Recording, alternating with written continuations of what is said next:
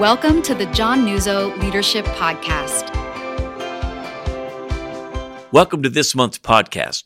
I want to take you right into a staff teaching that I did back in October. It's a teaching to help you truly experience God's presence in your life as a leader. And more importantly, the context for it is how easily we can lose that. And it's probably, as I look back over the many times I've taught our staff, perhaps one of the most impactful things I've taught. And so I'm going to take you right into the part one of that message this month. I hope it blesses you, and I hope it helps you to maintain an intimacy with God that really is what our whole walk with God is about. And so again, my prayer is that this really does bless you and help you. Good morning, everybody. I want to talk to you this morning about a desire that I know God has across every part of our church in its actual experience when people come here, is for people to actually experience God's manifest presence. And I want to talk to you about how that happens in a church.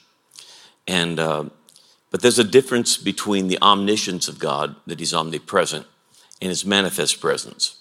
If I were to tell you right now that, for example, if I said, Pastor Chris, stand up, if you would please. Now, he's been here all along. His presence has been in the room, but now it's manifest. That's what I mean by that. Thank you. That's the manifest presence of God. When the omniscience, God's omniscience, his omniscient presence is everywhere at all times. But there's a difference between the omniscience of God and his manifest presence. And what I want to just to talk to you about today is and forget about church staff stuff, okay? I want to pastor you. I want you to understand that when I say I'm believing for God's manifest presence to be in the corners of every corner of the ministry here, I mean first and foremost in our lives. You cannot have in a ministry what isn't in your daily or personal life. And so I want to help you to understand how to walk in the presence of God, because it's so easily misunderstood. So often people think God's presence is the absence of problems, the absence of things in front of you that don't make sense. That has nothing to do with the presence of God, nothing. And I think that illusion for people often has kept them out of truly yielding to God's presence in their everyday life.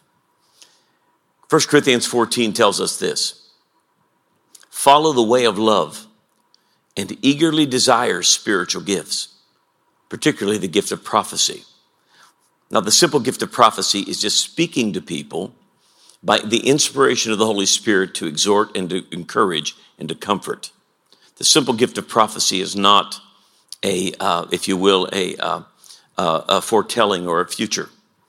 It's simply to speak to exhortation, encouragement, and comfort. And what I find very often is that people don't understand that when you desire spiritual things, you don't do it by following after spiritual things. You do it by following after love. Living in the reality of God's love is an open door to experiencing the manifest presence of God in our everyday life. Don't eagerly desire love and follow spiritual gifts. Do it the other way around.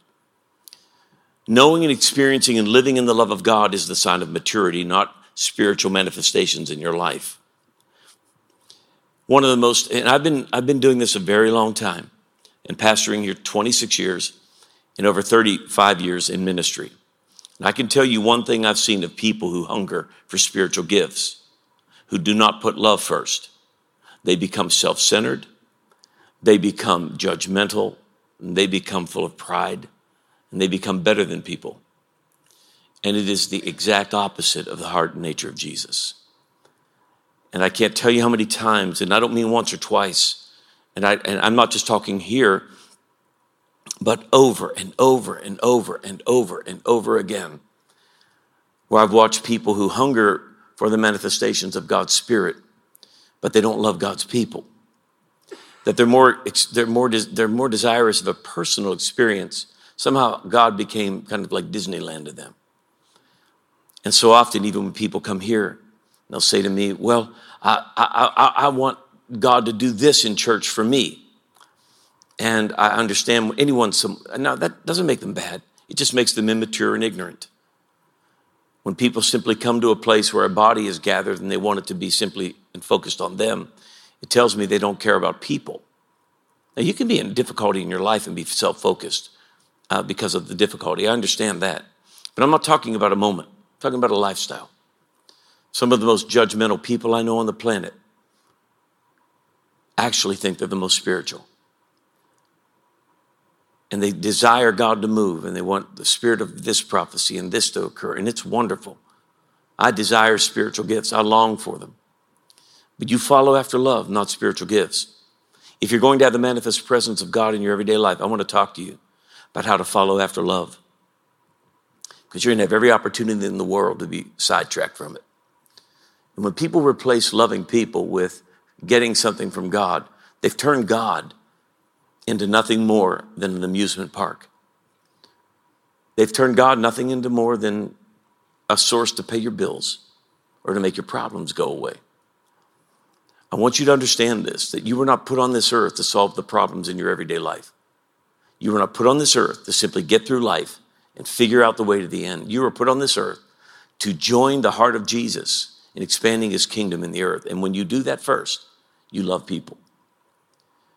When the kingdom of God is not first in the way I perceive my everyday life, it tells me my love for people is diminished. That's why Jesus said, when you put the kingdom first, he adds the things to you. There's nothing wrong with the things. God said, I know the things you need. They're not unimportant to God.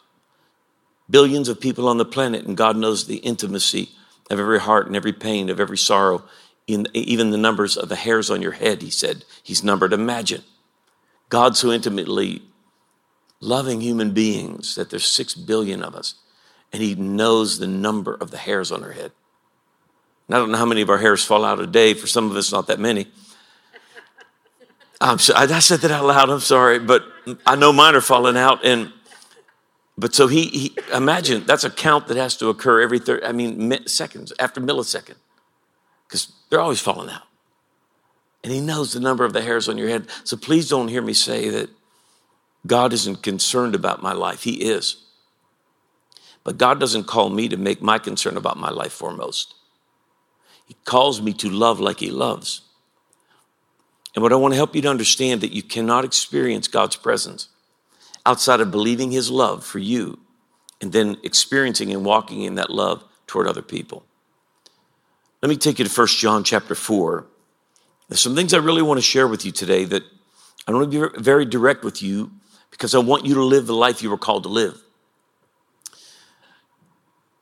1 John 4:7, John, who was called the apostle of love, said this, "Beloved, let us love one another." Now let me stop. If loving each other and loving was an option, or if it was automatic, we wouldn't be told to do it. This is not automatic because you're a Christian, because you go to a church, because you read your Bible. Beloved, let us love one another, for love is of God, and everyone who loves is born of God and knows God. Say out loud, born of God. Now say, know God. Listen to what he said in verse 8. But he who does not love does not know God, for God is love. I want you to notice he didn't say that he that does not love is not born of God. He said, if you are born of God, there are two things that could be active in your life. He said, everyone that loves, two things happens. If you love with God's love, you actually are showing you're born of God, because you're loving with his kind of love. And then he said, you actually are experiencing the fact that you have an intimacy with God. Intimacy is what God desires for me in my life with him. I have a lot of spiritual disciplines. That's wonderful. But if you don't have love, you have nothing. If your spiritual disciplines are not to magnify his love for you and his love through you, then your spiritual disciplines become a work of the flesh. They become a work of the law. And actually, people with great spiritual disciplines often become judgmental because they're more spiritual than other people. We don't measure ourselves against ourselves. We don't compare ourselves with one another, good and bad. Remember, if there's somebody worse than you, then you have to believe somebody's better than you. If you believe somebody's better than you, then you believe there's someone worse than you. There is no one better than you, and there's no one worse than you. There's only one type of human being, one that is loved of God, and then the kind that know it and experience it, and those that don't. And what I want to help you to see is, he said, when you don't live the love life, you don't have an intimate relationship with God. Yeah, but I pray, I go to church, I try to do my best. I'm a good this, I'm a good that. I try, I'm not perfect, but you don't know God by what you do. You don't know God by what you do for him. You don't know God by the miracles that you see or that God may do through you. There was a whole generation in the Old Testament given for our example that saw more miracles than any of us will ever see in our life. And yet none of them knew God. Out of an entire generation of 2 to 3 million adults, every one of them died except 2 people. Because 2 people trusted him because they believed he was good. The rest of them did not. And we think of those people as evil people, and they weren't. Now, some of them were boneheads. Because of 2 billion people, you're going to have some boneheads. But can I tell you, there were some sweet old ladies that died. People that you would have said are the best people in the world. But they died and their bones rotted in a desert. You do not know God if you don't know love, and you can't have the manifest presence of God in the absence of those 2 things. Knowing his love for you and letting that love pass through you to people. And I promise you, if you're going to do ministry or life, you're going to have every opportunity to live outside of the realm of the love of God. And I'm going to talk to you very, very directly how it happens. So you have to decide, am I going to just be a Christian that's going to go to heaven born of God, or am I going to be one that is intimate with God? That what breaks his heart actually does break mine. Not a song, but really it does. That what he longs to see happen, I long to see. The more intimate you become with somebody, their needs, their wants, their desires, their heart, what hurts them, it hurts you.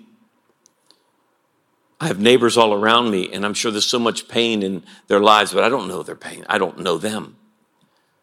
In fact, most of my neighbors, because my neighborhood's a little spread out, and people just come home, go in the garage, and the door closed. I don't know them. I'd see them in a store. I wouldn't know my next door neighbor.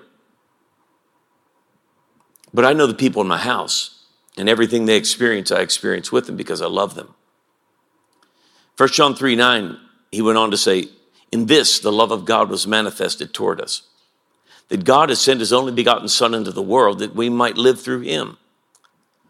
In this love, now listen now, in this is love, not that we loved God, but that he loved us, and he sent his Son to be the propitiation or sacrifice for our sins.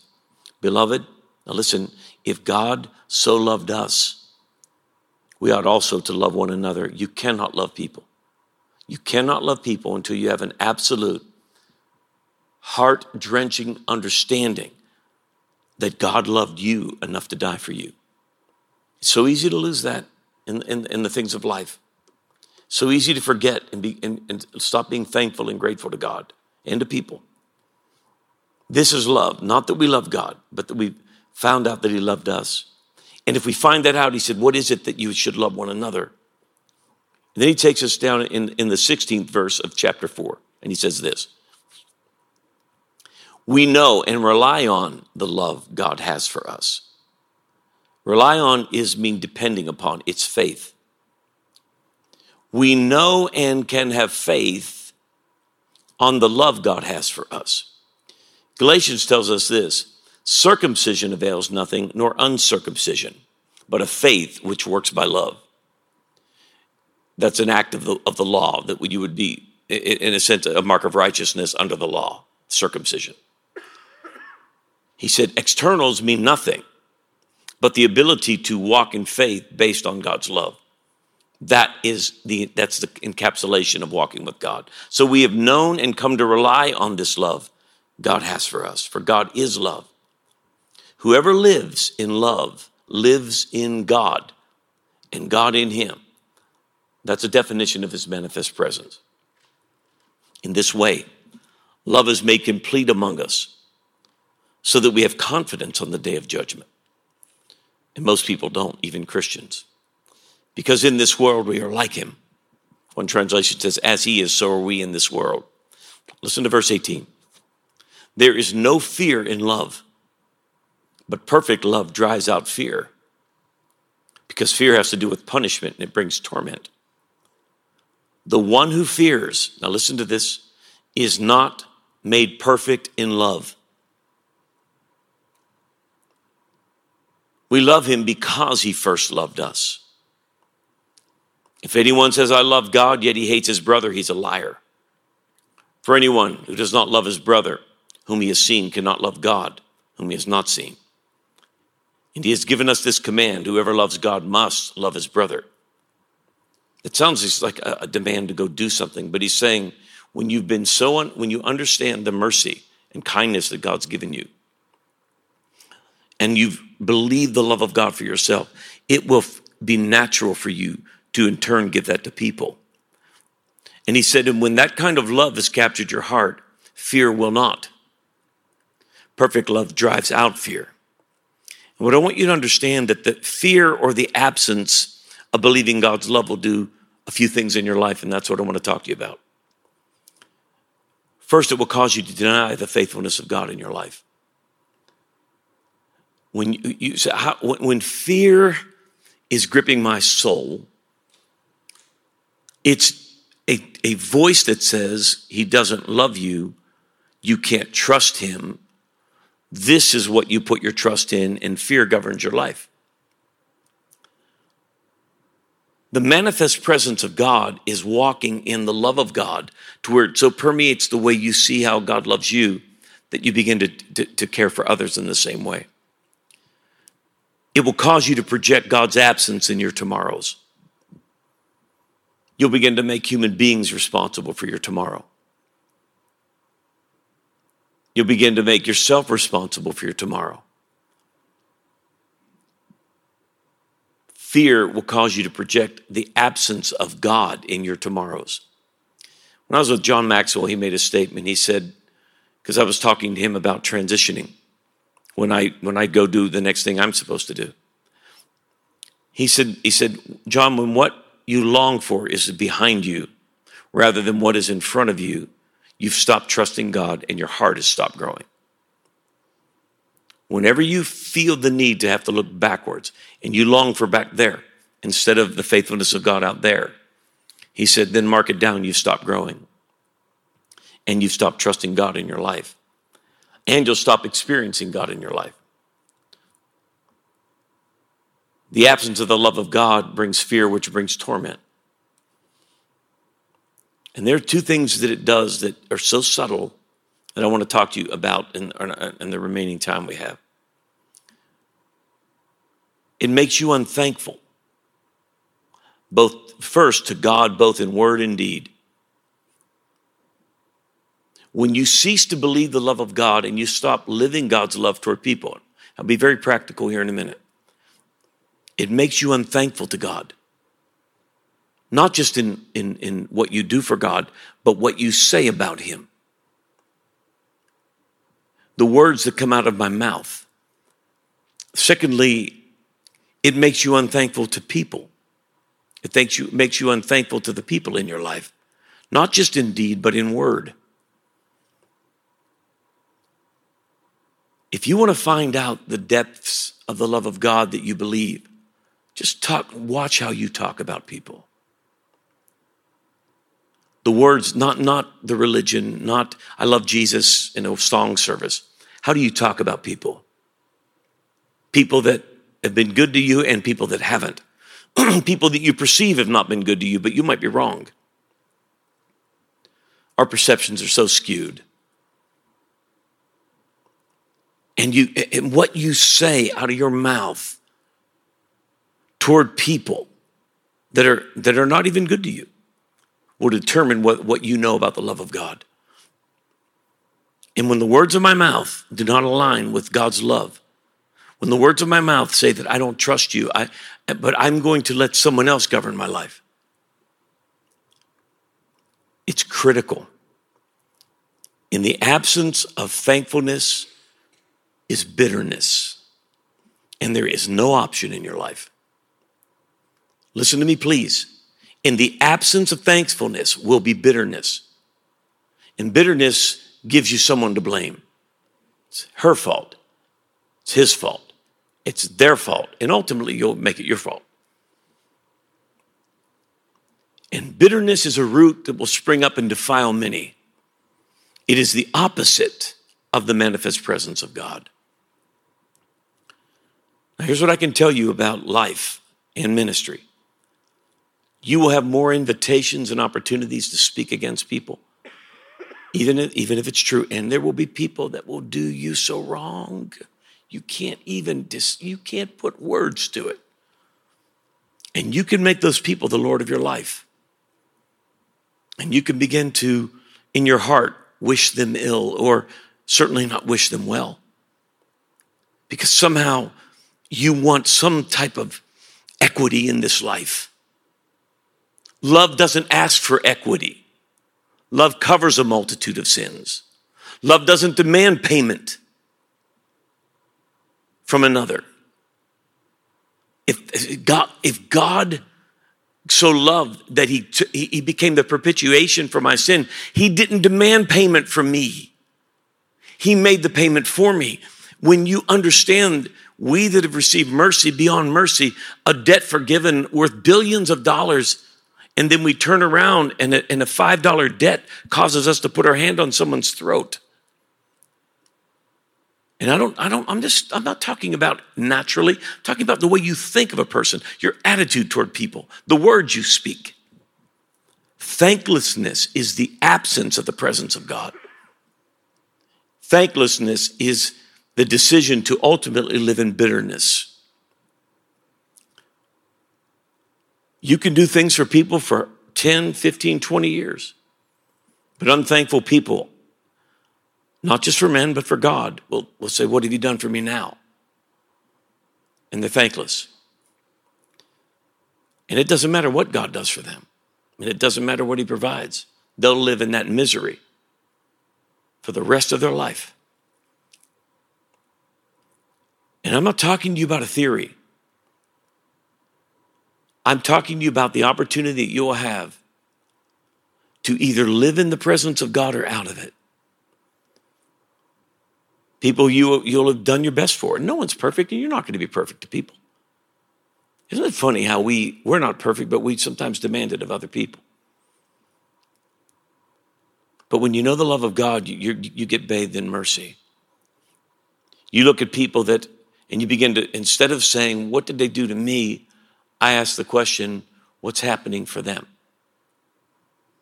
Because what did God think of me in my darkness? What does God think of me where I'm in the dark or I'm doing wrong? Is he wanting me just to run the course of that and suffer and hurt? Or is he wanting me to come to a place of repentance? That's why Paul wrote to Timothy and he said, the servant of the Lord talking to a pastor has to be patient. And you have to teach and be patient. Because there are people he said, that God needs to grant repentance into their life. Because if they don't come to repentance, he said, they are taken captive by Satan to do his will. And do you care more about the person being taken captive, or do you care more about how you think it impacted you? Thank you for joining us for this episode. Your reviews expand our reach, so if you enjoy listening to this podcast, please take time to rate and review us.